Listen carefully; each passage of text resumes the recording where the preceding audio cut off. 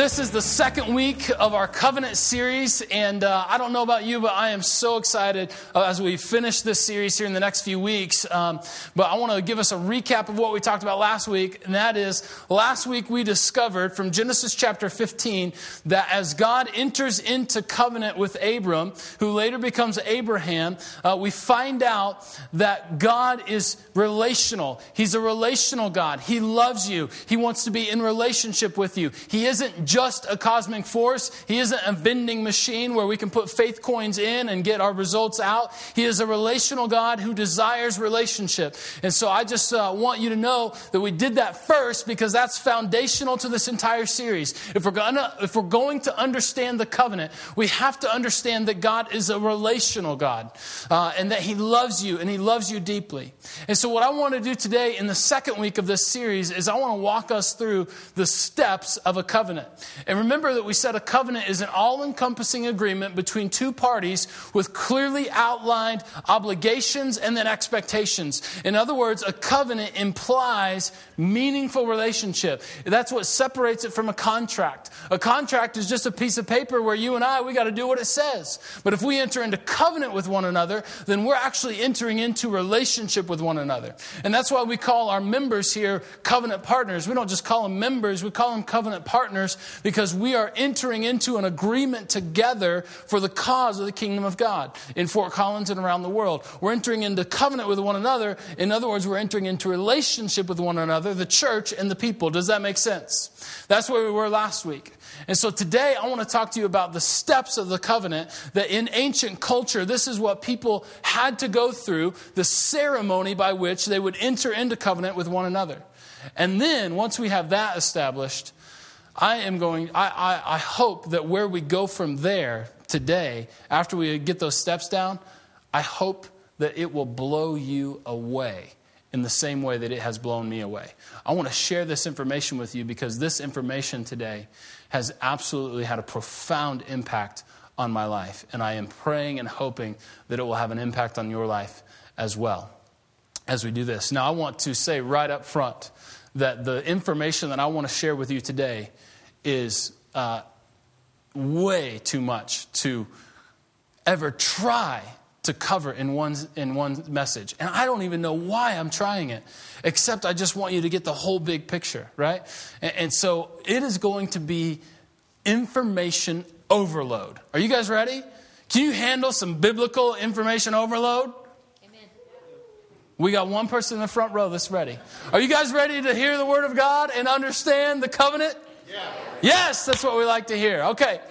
Now, the modern day equivalent to the covenant, and when we think about covenant, is the marriage, right? The wedding. And in order for this couple to enter into covenant with one another, they're entering into meaningful relationship where they both have responsibilities, they both have obligations, but they'll also receive mutual benefit from that relationship, this covenant of marriage. Whenever you go to a wedding, you see some pretty familiar things, don't you? Like everybody exchanges vows. Everybody exchanges rings. Everybody has the dad comes up or the closest of kin and gives the wife or the bride away, right? There's all these kinds of things that when we have a couple of people that are entering into the covenant of marriage that we know what to expect, right? And some of you love weddings because it reminds you of your wedding day. Some of you hate weddings because it reminds you you're not married, right? And you know we have a love-hate relationship with weddings, but the reality is that when we go to a wedding, we know what to expect. There are certain steps that they're going to walk through. Does that make sense? In the same way, when two people are entering into covenant in the ancient culture, they had to walk through some steps to solidify that covenant. And I want to go over those with you today. And I want to start just by giving you the sheer just kind of information of what that means. And then we're going to talk about how that has an impact on our lives today. Because the temptation would be is to say, what in the world does their covenant-making ceremony have to do with you and I? And I believe it has everything to do with you and I. So let's talk about it. So these two people, let's pretend, are entering into covenant with one another. And they've had these clearly outlined parameters of the covenant, of what they're supposed to do. The first step in solidifying that covenant and entering into that covenant together is they would exchange robes. Now, the robe in the ancient culture is the outer garment. And so what you might ask, well, what in the world is that all about? And they exchange robes in order to symbolize that their identities are now confused. They're now merged. In other words, if I were to take off my outer coat, my sweet cardigan, cardigans are back in style. Can you believe it? You can call me Mr. Rogers, and I'm not offended. You call me Mr. Rogers, and I'm like, psh, yeah, I'm cool. So let's say that I exchange my cardigan. Who else has a cardigan on today? Is JD here? Where are you at, JD? Oh, yes, yeah, there he is. JD, so you don't have to come up here. You don't have to come up here. But I just want to point you out, that's a very good-looking cardigan, JD. If you and I were entering into covenant partnership together, I would trade my cardigan with your cardigan. So that the idea here is that we're confusing our identities. So if you were to see me walking up, you'd be like, isn't that JD's cardigan? Right? But instead, it's really me. Right? And if you were to see JD, you'd be like, that's Andy's cardigan. It's a little big on JD. Right? You know, it's a little big on JD, but the idea is that our identities would be fused and confused. Does that make sense? And so they would switch their outer robes, their outer garment. That's the first step of the covenant making ceremony. Now, the second step is what they would do is they would actually exchange belts. They would exchange belts. Now, this isn't all having to do with clothing, but it starts there. They would exchange belts because the belt was sort of this symbol and this personification of my strength. And so in exchanging my belt with my covenant partner, we would be saying that we are exchanging our strengths. That whatever I'm bringing into this partnership, whatever strengths that I have are now your strengths as well. Because our identities are merged, they're confused because we've exchanged robes. And so now we exchange belts so that whatever I bring into this partnership is now available to you. Now we have a running joke in our household. Because when Amy and I got married, I was still a college student, which means I had a couch that I dug out of the trash and a lava lamp, okay? You guys know what I'm talking about. Some of you are like, amen, right? And Amy, she was out of college, was living on her own, so she had begun to buy things to make a household. So when we got married, I brought my lava lamp and my couch from the trash, and she said, thank you very much, we don't need your strengths. And she said, but in order to make a household, we do need all of these things that I've brought into the marriage, into this relationship. And so we have a running joke that even 10 years after marriage, sometimes she'll look at me and she'll say, now tell me again, what did you really bring into this relationship? Right? That's right. That's cool. I want to let you all know because I need a support group for that. But in other words, all that she brought to the relationship was now mine. All of a sudden, I had pots and pans and furniture and all these other great things to make a household. And I'm like, where's the surround sound system? Didn't you bring that into the relationship? Right? And so what she brought in and what I brought in is now together, it's ours. So that's essentially the meaning of we've exchanged belts. We're exchanging strengths. Whatever you bring into the relationship is now, into this partnership, is now ours together. The third thing they would do, and this is actually, they would do this in one step, but it would have multiple meanings because on their belt would have been their weapons. And so the third step was they exchange weapons. And the idea here is that as we exchange our belts and as we exchange our weapons, your enemies are now my enemies. In other words, this is an ancient way of saying, I got your back, right? I got your back. If you're messing with Amy, you're messing with me, right? If you're messing with me, you're messing with Amy because we're covenant partners. And so it's I've got your back. This idea of we've exchanged weapons. We've exchanged weapons. Now, what becomes really interesting, now we're going to talk about that later. Never mind. So we exchange weapons. And we make a decision then, as we exchange enemies, is to protect each other from harm. So that's the symbol there. We're exchanging weapons. Your enemy is now my enemy. We're protecting each other from harm. We've got each other's back. Does that make sense? So we've exchanged robes, belts, and weapons so far. Now the third thing, and this is what we see in Genesis chapter 15, or the fourth thing actually, is that they would have a sacrifice. They would take a clean animal. This is, remember in Genesis 15, when Abram is like, how will I know that this promise that you've made on my behalf, how do I know that it's going to come true? And God says to Abram, he says, go get a heifer and a ram and a goat and these lambs and make sure they're clean and all this kind of stuff, right? You remember that? What they would do in the covenant-making ceremony is after they've exchanged their outer clothing and their belts and their weapons, they would actually sacrifice an animal that is declared clean because of the next step. So the next step then, after they make that sacrifice, is what's called the walk of death. Now, we don't make our covenant partners do a walk of death. But in the ancient culture, that's what they would do. They would split this animal in half after they sacrificed this animal deemed clean, and then they would walk through the sacrificed animal. They would walk through the blood of the sacrificed animal in what they called the walk of death.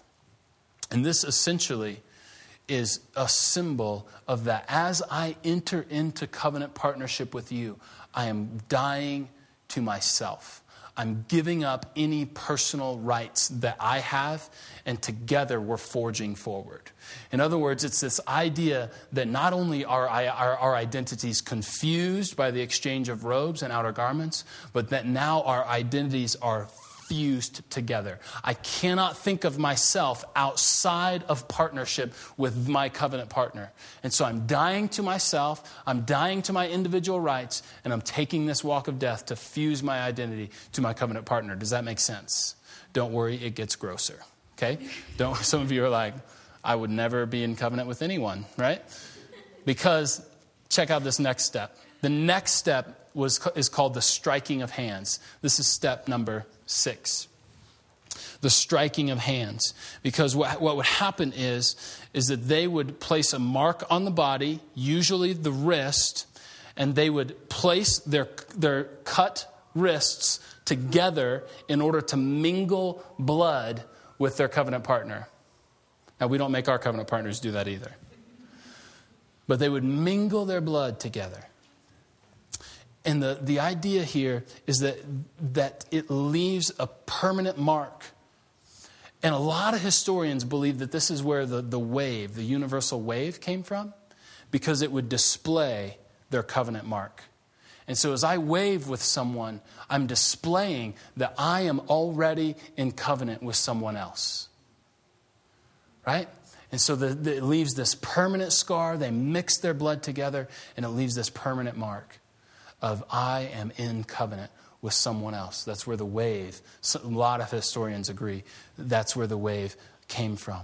So they would strike their hands together. And then they would, step number 7 is the pronouncement of blessings and curses. And this is where they would really nail down the outlines of the covenant that they are making together and what they are to do and the obligations. And then the pronouncement of blessings and curses would say, blessed are you and your family and your children and your livestock and your household and all your possessions. Blessed shall all these things be if you keep the covenant. But then the curse is they would say to each other, cursed shall you be, and cursed shall your family and your possessions and your household and your descendants. Cursed shall they all be should you not uphold the parameters of this covenant. This is serious stuff, right? They're striking, they're mixing their blood, and then they're pronouncing blessings and curses over one another. Powerful, powerful stuff. And then the the eighth thing, wow, I missed it there, right? The eighth thing is the covenant meal.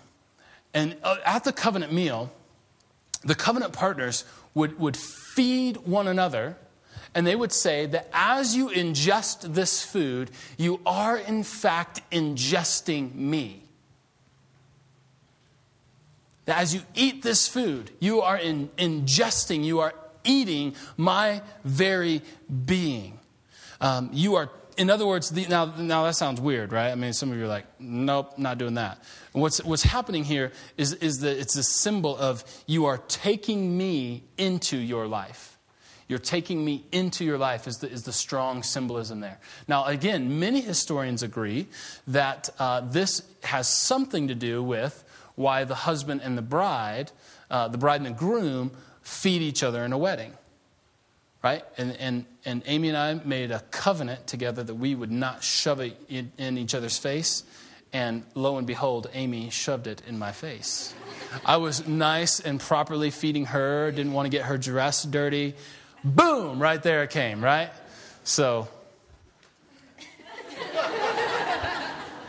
I'm not bitter. I want you to know I'm not.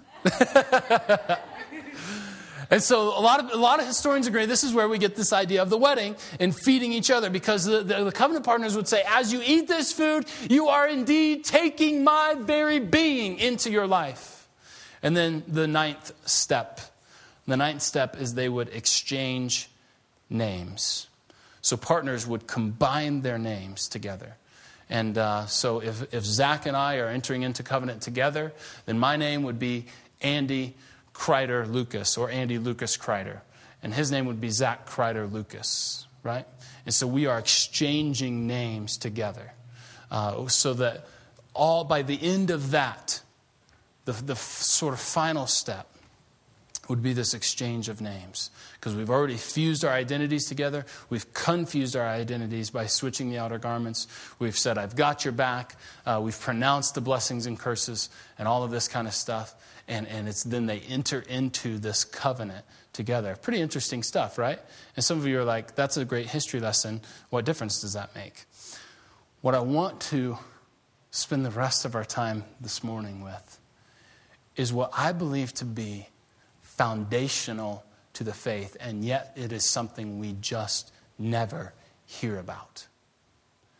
And that is the reality that Jesus Christ himself has walked through every single one of these steps on our behalf so that we may be in relationship.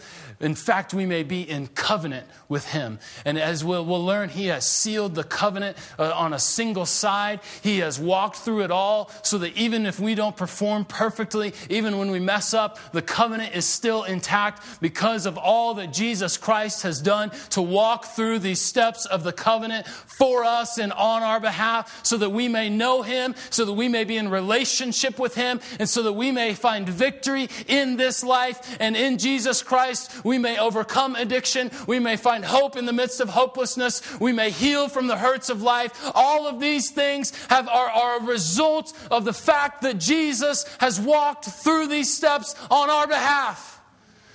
And I want to show it to you, because it is amazing to see the evidence in Scripture that is actually covenant language, that unless we understand these steps, we'll never know. We'll never get a hold of we'll never realize that these are in fact covenant. This is in fact covenant language that is being said. And so let's start back at the beginning. Who knows what the very first step was?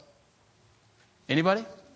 The exchange of robes, the exchange of outer garments, right? And the idea here is that our identities would be confused. Is that JD or is that Andy? I don't know. That's a cardigan. Who's wearing whose cardigan, right? I don't know. Listen to what 2 Corinthians chapter 5, verse 21 says. God made him who had no sin to be sin for us so that in him we might become the righteousness of God. The outer garment that you and I wear is sinfulness. It's on our sleeve practically. I mean, we are bent toward sin, but the outer garment of Jesus Christ is righteousness. He is sinless. He is perfect. There is no sin found in him. And yet the truth of the gospel, according to 2 Corinthians 5:21, is that Jesus Christ switched garments with us. He took on our sinfulness so that we might take on his righteousness. So that whatever righteousness we have in this life is not a righteousness that is our own. It is a righteousness that comes from Jesus Christ, who has himself taken on our sinfulness. He switched garments. Isn't that amazing? Phenomenal truth that you and I don't have to live in our brokenness. We don't have to live in our sinfulness, because Jesus Christ has entered into covenant with us and sealed it one-sided so that we may take on his righteousness. That we no longer have to live in our sinfulness. It is an amazing truth of the gospel that when God looks at you, for those of you that have placed your faith in the sinless and perfect Lamb of God, he does not see your outer garment, which is brokenness, but rather he sees the righteousness of Christ himself. That you may be called and made white as snow. And I want you to know that a lot of times what we get in the church is that this is just a sin covering, that the sacrifice of Jesus Christ has simply covered our sin, sort of blinded God to it. But the reality, the truth of the gospel, as Jesus switches garments with us, is that it does not just cover our sin, it cleanses our sin so that we may live in victory. And that's not to say that we're going to live perfectly all the time.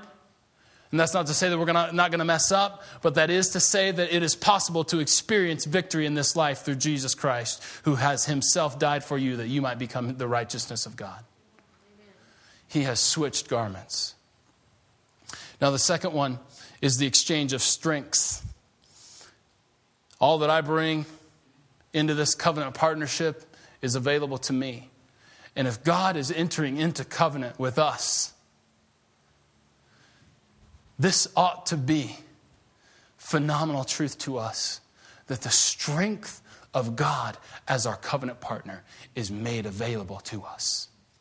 That in this life, we have the same power that raised Jesus Christ from the dead can live in us. Listen to this. Listen to what Paul says in 2 Corinthians chapter 12, verses 7 through 10.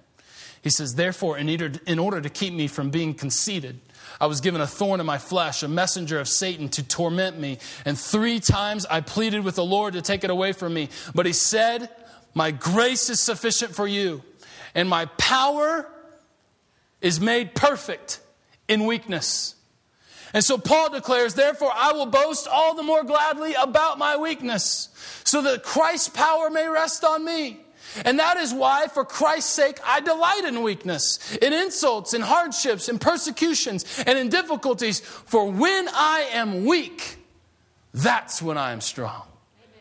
Because Jesus Christ has entered into covenant with us and he's walked through all these steps on our behalf. We bring weaknesses to the relationship and the partnership. God brings his strength so that when I am weak, it is an opportunity for God's strength to be displayed in my life. And sometimes that comes about in miraculous healing, where the power of God is so evident in our lives and it comes through in our lives. And some of you may say, but God doesn't always heal. And I know that. I live in the real world. I have a family too that suffers from not being healed from time to time, and I understand that. But I also recognize that the reality of the power of God is that even in the midst of those times, when things don't go the way we would have it, we have the power of God to overcome those. We have the power of God to heal from those hurts. We have the power of God so that good may somehow come out of that a horrible situation. That's the power of God in our lives. And so in your weakest moment, may I encourage you today, because Jesus Christ has walked in covenant with you, all we have to do is respond to him and enter into covenant because of that truth. If you are feeling at your weakest moment today, it is an opportunity for God to display his greatest strength in your life. And may we declare with Paul that when I am weak, then I am strong through Christ. He exchanges the belts and the strength. Now, the second thing is the exchange of weapons. And remember, we talked about the exchange of enemies. And you might say, we got to understand whose enemy is who. Well, according to Genesis chapter 3, verse 15, that God's enemy is in fact Satan. And according to Romans 6:23, our enemy is death. And so as we enter into covenant together, God has switched enemies. Our enemies become each other's enemies. And so what we see happening is this incredible truth that our enemy does not become primarily death, because Jesus has already defeated death. Through the cross, by dying and then being resurrected, death is defeated. And through relationship with Him, you and I no longer have to experience death. And right now our enemy is the evil one who seeks to derail all that God is doing in our lives. God took on our enemy, death, and He defeated it through the resurrection. And now you and I must work against the evil one. But we're not on our own. Right? According to Ephesians chapter 6, verse 10 and following, it's the armor of God passage. The armor of God, we're given all of these things, the breastplate, the belt, all of these things, right? And then it says, so that we may withstand the devil.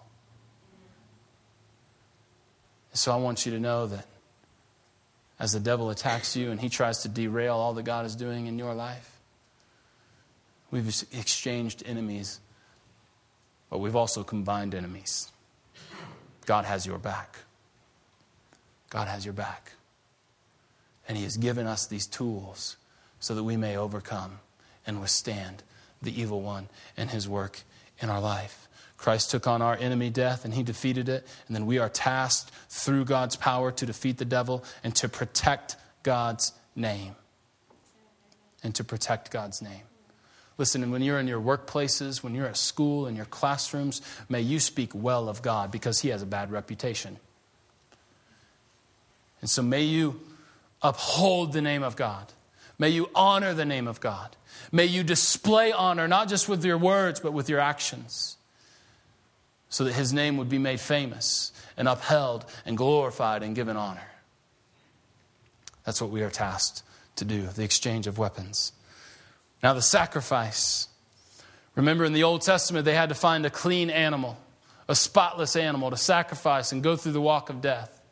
And of course, we know that the sinless Lamb of God becomes the sacrifice for all. It's interesting if you read Hebrews, and I would encourage you to read Hebrews. It's one of my favorite books of the Bible, because Hebrew outlines that the high priest would go into the Holy of Holies each and every year and would offer these sacrifices. And he would have to do it again and again and again. But the author of Hebrews, the author of Hebrews is a preacher, so I like him. And the author of Hebrews says that Jesus Christ did not just officiate the sacrifice. He became the sacrifice Himself. The once and for all sacrifice, so that no one needs to be sacrificed any longer. We must simply appropriate the sacrifice of Christ into our lives, that we may know Him. And so listen to this, Hebrews chapter 9, 25 through 24. Nor did He enter into heaven to offer Himself again and again. He, that is Christ, the way that the high priest enters the most holy place every year with the blood that is not His own. Otherwise, Christ would have had to suffer many times since the creation of the world. But He has appeared once and for all at the culmination of all of the ages to do away with sin by the sacrifice of Himself. And just as people are destined to die once and after that may face judgment, so Christ was sacrificed once to take away the sins of many. And He will appear again a second time, not to bear sin, but to bring salvation to those who are waiting for Him. We ask, what in the world does this person's death have to do with anything for us today? The sacrifice of Christ itself is an act of covenant to us. A way of Christ binding Himself and joining Himself to us to demonstrate His love for us. Powerful stuff. Now the walk of death, I told you this is too much to cover in a single message. So I'm trying to go fast. Am I going too fast? No? Okay. You guys are sharp. Right, walk of death. Now remember, the purpose of the walk of death was to die to myself, to not even begin to think, to come to a place in the covenant ceremony where I can't even think of myself outside of covenant partnership with this person who I'm in covenant with. And it's really interesting, because what we hear Jesus say is similar to this. Having the sacrifice of Christ, or looking forward to the sacrifice of Christ, Jesus says to folks, His disciples in Luke chapter 9, He said to them all, He said, whoever wants to be my disciple must what? Deny themselves and take up their cross daily and follow me. For whoever wants to save their life will lose it, but whoever loses their life for me will save it. It's covenant language that Jesus is saying. And he's saying, as I'm walking to the cross, as I'm becoming the sacrifice for you, you need to know that the walk of death is right up the corner. And so if you want to be in relationship with me, you have to die to yourself so that you and I are going together. So that you and I are in covenant with one another. And that sounds so intimidating and so scary.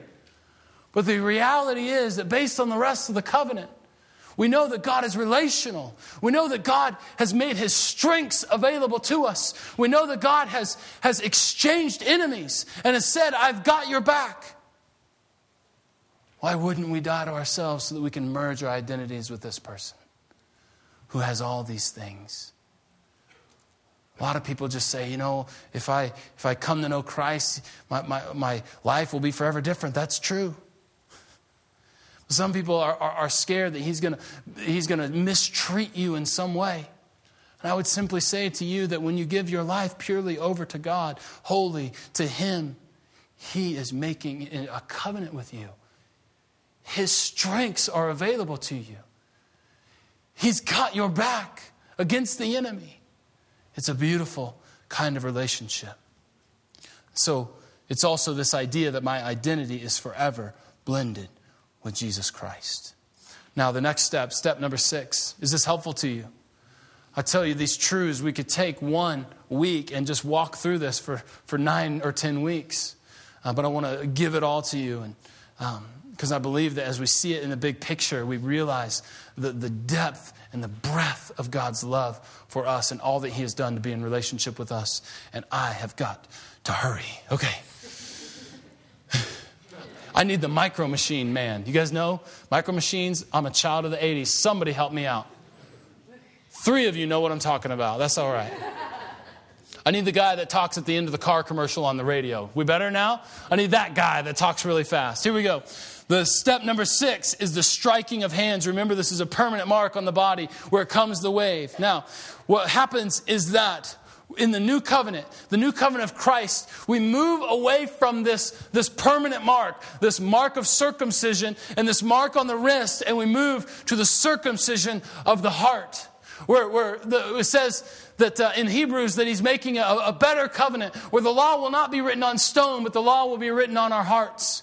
And so what Paul is talking about, the same truth in Romans chapter 2 says, a person is a Jew who is one inwardly, and circumcision is a circumcision of the heart by the Spirit, not by the written code. And such a person's praise is not from other people, but from God. In other words, what matters in the new covenant is that when we enter into relationship with Jesus Christ, we don't receive a physical mark on our physical bodies. We receive the circumcision of the heart, where the fleshly or the worldly part of our heart that desires sin, first and foremost, is peeled away so that we can more perfectly live inside the covenant of God. Now, I said more perfectly. I didn't say perfectly, right? I don't want any of you to come away and say, well, I'm not doing this thing perfectly, and so now I'm guilty. No, that's not the message. The message is that the Holy Spirit works in our lives, forms our hearts more and more into likeness of him. And so this is the reality of the circumcision of the heart. It is a covenant language. That now becomes the mark by which we operate in relationship with Jesus Christ. Now, I love this second part. Can you tell that I like this? If you guys don't even like it, at least I'm having fun. Thank you for coming to my party, right? So here goes. Remember, the step number 7, the pronouncement of blessings and curses. Now, in the ancient world, the penalty for not upholding a covenant was death. And then the curses. Cursed shall you be through death, and then cursed shall your whole household, your possessions, and your descendants, because you did not keep the outlines and the parameters of this covenant. And so we come to that and we're like, uh-oh, right? And then on the flip side, if you do keep these covenants, then blessed shall you be. and your home and your children and your possessions and all of these things. Now, check this out. In Romans chapter 8, verse 17, it talks about us being a child of God and thus being his heir, an heir of God. In other words, we get to share in the blessings of Christ. We get to share in the blessings of Christ. It says, now if we are children, then we are heirs, heirs of God and co-heirs with Christ. If indeed we share in his sufferings, in order that we may also share in his glory. And so there is this reality that as we walk in accordance with the ways of God and the will of God, we experience the blessing of God on our lives. We are co-heirs with Christ, children of God. And the flip side of that is, man, if you don't, right, we would expect to be cursed and to die in punishment. But this isn't the old covenant. It's the new covenant. Amen. Hebrews says it's the better covenant. Because check out what happens. Galatians 3:13 says that Jesus became the curse for us. The blessing is passed on to the covenant partners, but the curse is not, because the curse has already fallen on Christ himself, who died for that sin and then was resurrected. Does that make sense? It's powerful, powerful stuff. Now remember Genesis chapter 15. We looked at that last week. And right as they're getting ready for the walk of death, what happens to Abram?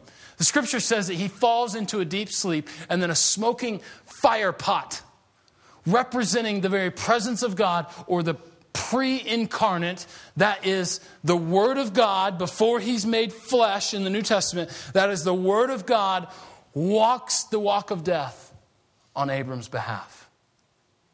And as we're walking the walk of death, we're taking on the responsibility of the blessings and curses. And so as Abram, who does not fulfill the covenant perfectly, the curse of that has already fallen on the smoking fire pot, Christ before he's incarnated. Now, I know that that's a lot of theological language, but I just want you to understand that Jesus Christ has become the curse for you and I. That we do not have to pay the penalty of death. As we fail to walk perfectly in the will of God, that sin, that brokenness, that curse has already fallen on Christ himself. That as he walked that walk of death in the Old Testament, Christ takes on the sin of Abram and the sin of the world, and he dies for us. The blessing is passed on, but the curse is not. Isn't that powerful? Now, the 8th step is the covenant meal. And partners would feed each other, and as you ingest this food, you're taking my very being into your life. Listen to John chapter 6. Jesus says to them, very truly I tell you, unless you eat the flesh of the Son of Man and drink his blood, you have no life in you. For whoever eats my flesh and drinks my blood has eternal life, and I will raise them up at the last day. For my flesh is real food, and my blood is real drink. And whoever eats my flesh and drinks my blood remains in me, and I in them. And just as the living Father sent me, and I live because of the Father, so that the one who feeds on me will live because of me. And this is the bread that came down from heaven. And your ancestors ate manna and died. But whoever feeds on this bread will live forever. And just previous to that, Jesus has stated, I am the bread of life. Now on the surface, this sounds kind of weird and kind of cannibalistic, right? People come to that passage and they're like, whoa. Right? We don't want any part of that. The idea here is this is covenant language. Jesus is talking about the covenant meal. That as you eat this food that we remember in communion, you are in fact taking Jesus into your life. And he says, and if you will eat a regular diet of this food, of me, then you will live. It's this powerful kind of symbolism. When we take communion, we don't believe that this bread literally becomes the flesh of Christ, or that this juice literally becomes the blood of Christ. We believe that these are simply symbols by which to remember this covenant meal that Jesus has called us to. That when we feed on the way of Jesus, we will have eternal life. This passage is all about covenant language. Powerful, powerful symbolism. Now, the ninth one. There are 10, by the way, but I'm only giving you 9 today. We're going to save step number 10 for the last week. It's going to be great.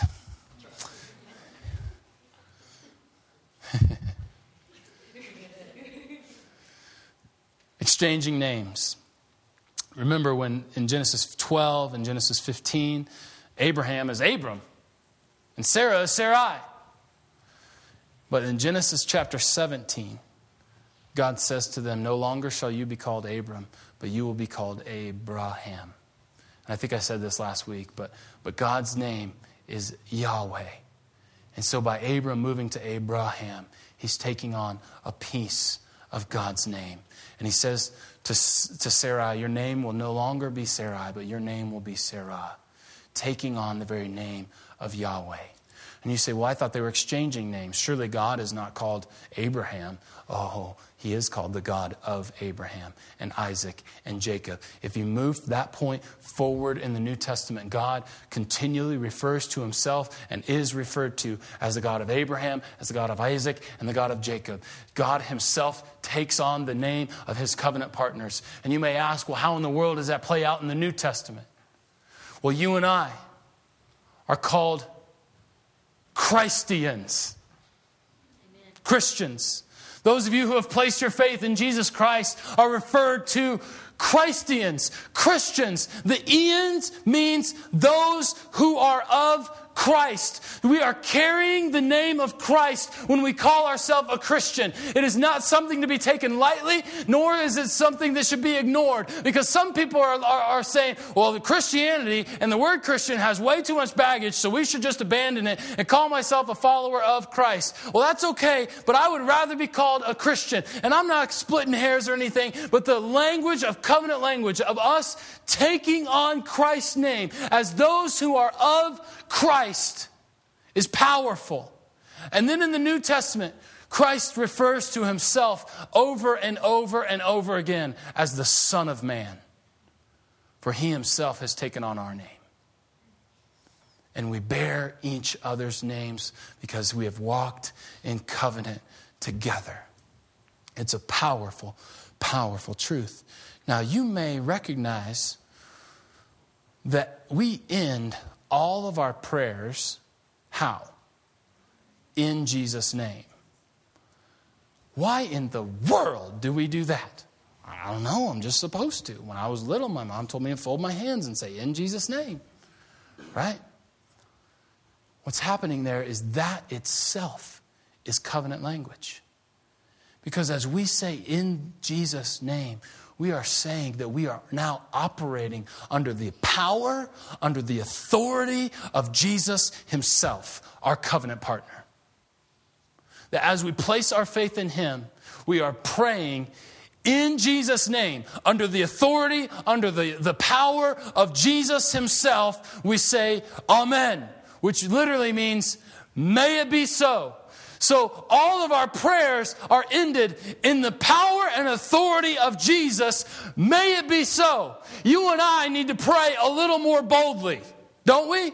We need to pray a little more audaciously because we are praying in the power and authority of Jesus' name. May it be so, according to his will.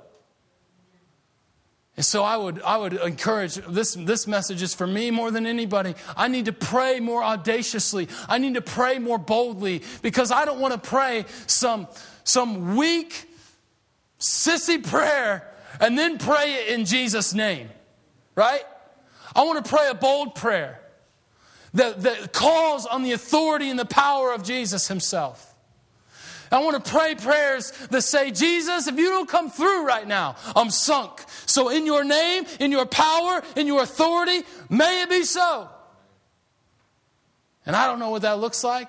And I'm not Pentecostal. And some of you are. And you're like, I know what that looks like, right? Amen. But I would hope that as we pray boldly.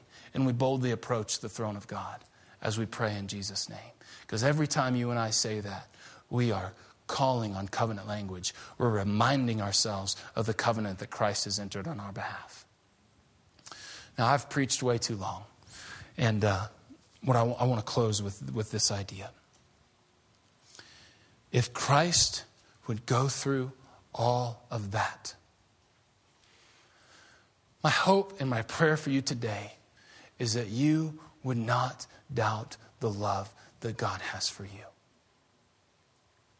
Because He has done so much to walk in this covenant for us. He has died on your behalf. He has become the sacrifice Himself. He has made available to us His very strength. He has defeated death on our behalf. He has chosen to take on the curse Himself and pass on the blessing. So if you're here today and you feel like you don't know that God loves you, may I tell you on the authority of the Word of God that God deeply loves you. That Jesus is a relational God. He desires to be in relationship with you. And He has done all of this that we've talked about today so that He can be in relationship with you. For He loves you. And He has decided that He is going to take on your sinfulness so that you may experience His righteousness. So may we all together today call on the covenant power of Jesus Christ, who has sealed, signed, and delivered the covenant, so that you and I must only respond.